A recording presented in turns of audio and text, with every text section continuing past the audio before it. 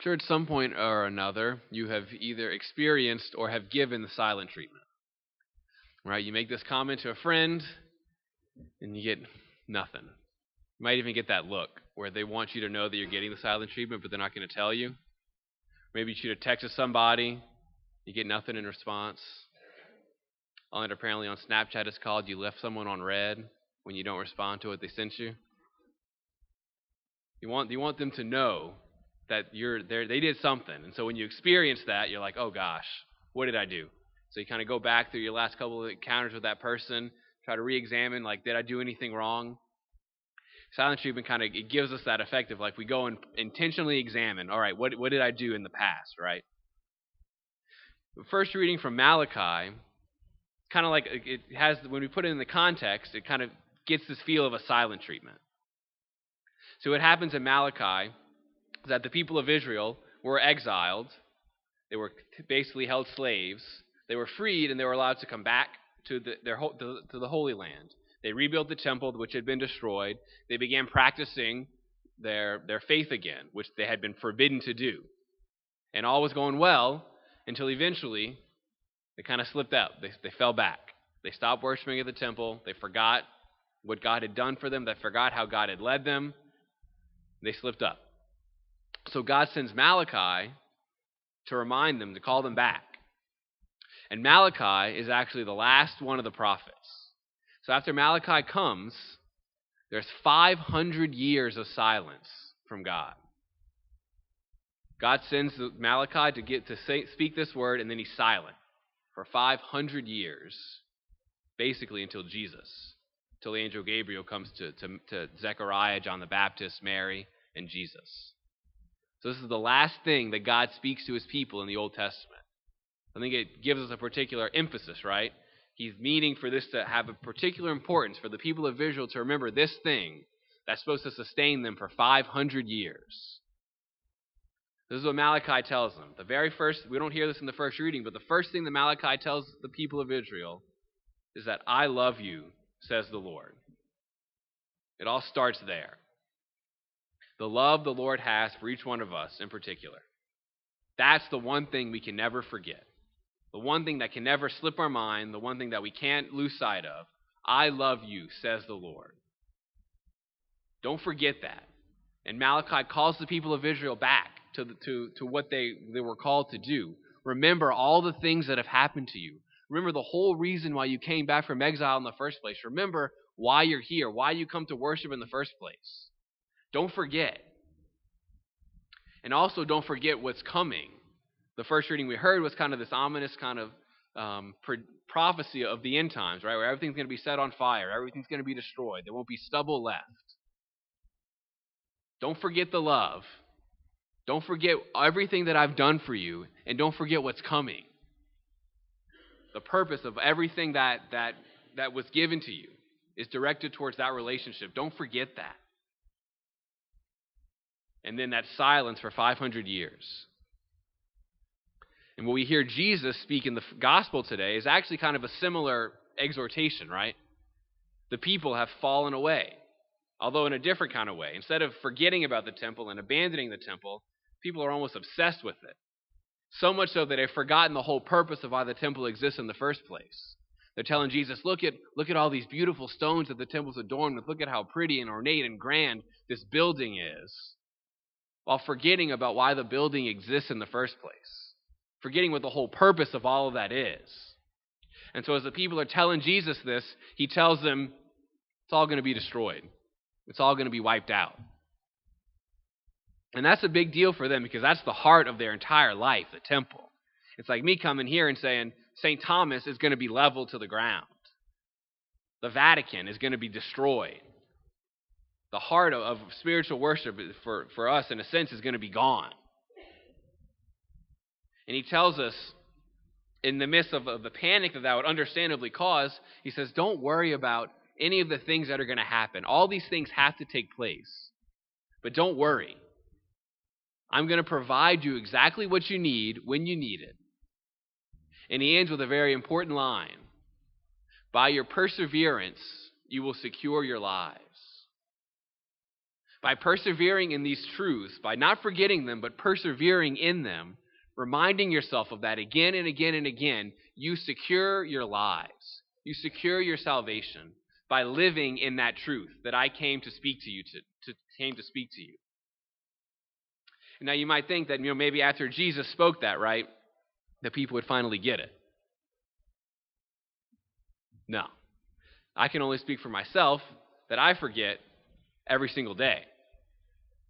I fall back every single day. I forget these foundations. I forget the reason of why I do what I do almost constantly. Again and again and again. And a lot of times it's not that I set out to be malicious. There's not a malicious intent there, right? I don't wake up saying, I'm going to turn away from God today. I'm going to seek what I want to do instead of what the Lord's inviting me to do. But a lot of times, it just begins, honestly, with just me being lazy. Right? I just kind of make excuses for myself. I kind of let little things slide, and slip, and then before I know it, I'm way further off the path than I ever intended to be. Not because I intended it, but because that little sin of sloth, that vice of sloth, kind of sneakily works its way in there and pulls us further and further away, almost without us knowing it. And I think that's a little bit of a harder struggle for us to enter into. And that's exactly what St. Paul's talking about in the second reading. See, the people, they had just gotten lazy, to be honest. They were idle. They weren't doing their work. They were kind of mooching off of each other. And no one was really taking ownership of what they were doing. And St. Paul kind of tries to call them to task. He says, if you're not going to work, you're not going to eat. Which is true both physically and spiritually. Like if you're not going to provide for yourself, you're not going to just get a handout. You have to work and earn for the food that you're going to eat. And that's true in our spiritual life too. To get our spiritual food, we have to put forth the effort. We have to put forth the work. We have to persevere in what the Lord's inviting us to, and by that, we secure our lives. I think sloth is a tendency that we're kind of all particularly prone to falling into. I think for a couple reasons. Number one, we're pretty comfortable people. We have pretty easy lives, so to speak. We're used to having things ready immediately for us. At a moment's notice, we got it. We don't like to kind of work for the things that we want. This culture of just internet streaming and downloading and Netflix and Hulu and add Disney Plus to the mix. You can block out a whole Thanksgiving break and get maybe a quarter of the way through all the things that you want to watch, right? It's all just very easy. And when we have to actually work for things, we kind of either procrastinate, put it off as far as we can, or just kind of avoid it altogether. Just kind of pretend it's not there. If I just don't think about it, it's just going to get done, right? So there's that route. But then also there's kind of the other side of the coin, where I make myself so busy, I'm doing so many things, I'm going from thing to thing to thing to thing, just trying to accomplish a to-do list, trying to get through the agenda, through the calendar, that I don't really think about what I'm doing anymore. I'm just doing things to get things done. And I make myself so busy and I drain myself so much that I get to a point where I just can't help but veg out in front of a screen. I get myself to this point where I give myself so completely that I can't really give myself to what I'm doing because I'm not treating myself correct. I'm not letting myself recreate well. It's ironic. Either the laziness, the procrastination, the avoiding the work, the comfortability, or I'm so busy that I'm just make myself prone to giving in to that sin of sloth. Either one, though, we open ourselves up to just that, for a moment, forgetting why we're doing what we're doing. Forgetting what the Lord calls us to. Forgetting what's coming, which Jesus and Malachi put before us.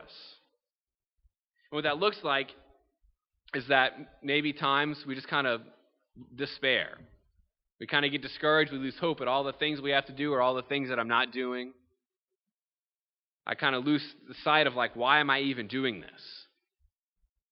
This feeling of kind of, I'm not satisfied with where I'm at. This feeling that the grass is always greener on the other side. I'm always looking for something new, something different, something to kind of satisfy, keep things interesting, right? Those are all kind of side effects or symptoms of this lifestyle, this vice of sloth. And what we do is we open ourselves up to sliding back in even worse ways. I think about the story of King David. He committed adultery with Bathsheba and eventually had her husband killed to kind of cover it up and to take her in marriage, right? But he didn't wake up thinking, I'm going to commit adultery today and kill someone today.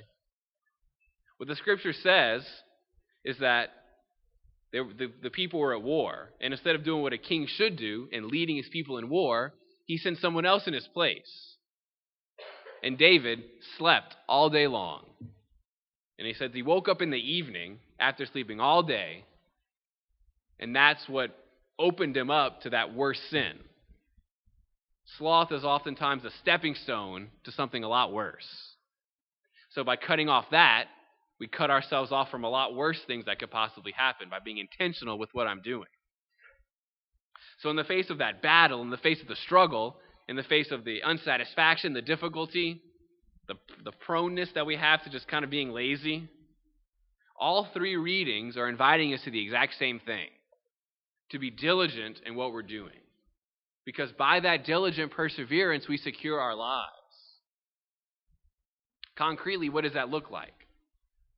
I think a good practice, may have heard the phrase, being present to the present moment. If I'm able to approach every situation really believing that the Lord has something for me in that moment, really believing that nothing happens to me by happenstance, nothing happens by coincidence, nothing happens just by circumstance, everything is a gift that the Lord has given to me to reveal himself to me a little bit more. Being present to that. Approaching every situation thinking, gosh, I wish I was over there. I wish I was talking to this person. I wish I was doing this thing. I wish I didn't have this quality. Instead of kind of living in all these fantasy lands, being present to the moment the Lord has placed you in, right there, right here, right now. And saying, Lord, in this moment, what are you trying to reveal to me? Because he is. Every moment the Lord has something to reveal to you, to speak to you. And the more we're present to that, the more we're intentional about, this is why I'm doing what I'm doing, to see what the Lord is speaking to me. We cut ourselves off from that tendency we have to just kind of lose sight of that, to get a little bit lazy, to let ourselves slip, usually into something much worse. Or, ironically, on the other hand, am I keeping myself so busy that I can't even do that? Am I draining myself so much that I can't approach each moment with that? Because I'm already distracted with the next thing that I have to do. It's important that we have appropriate and recreative leisure time.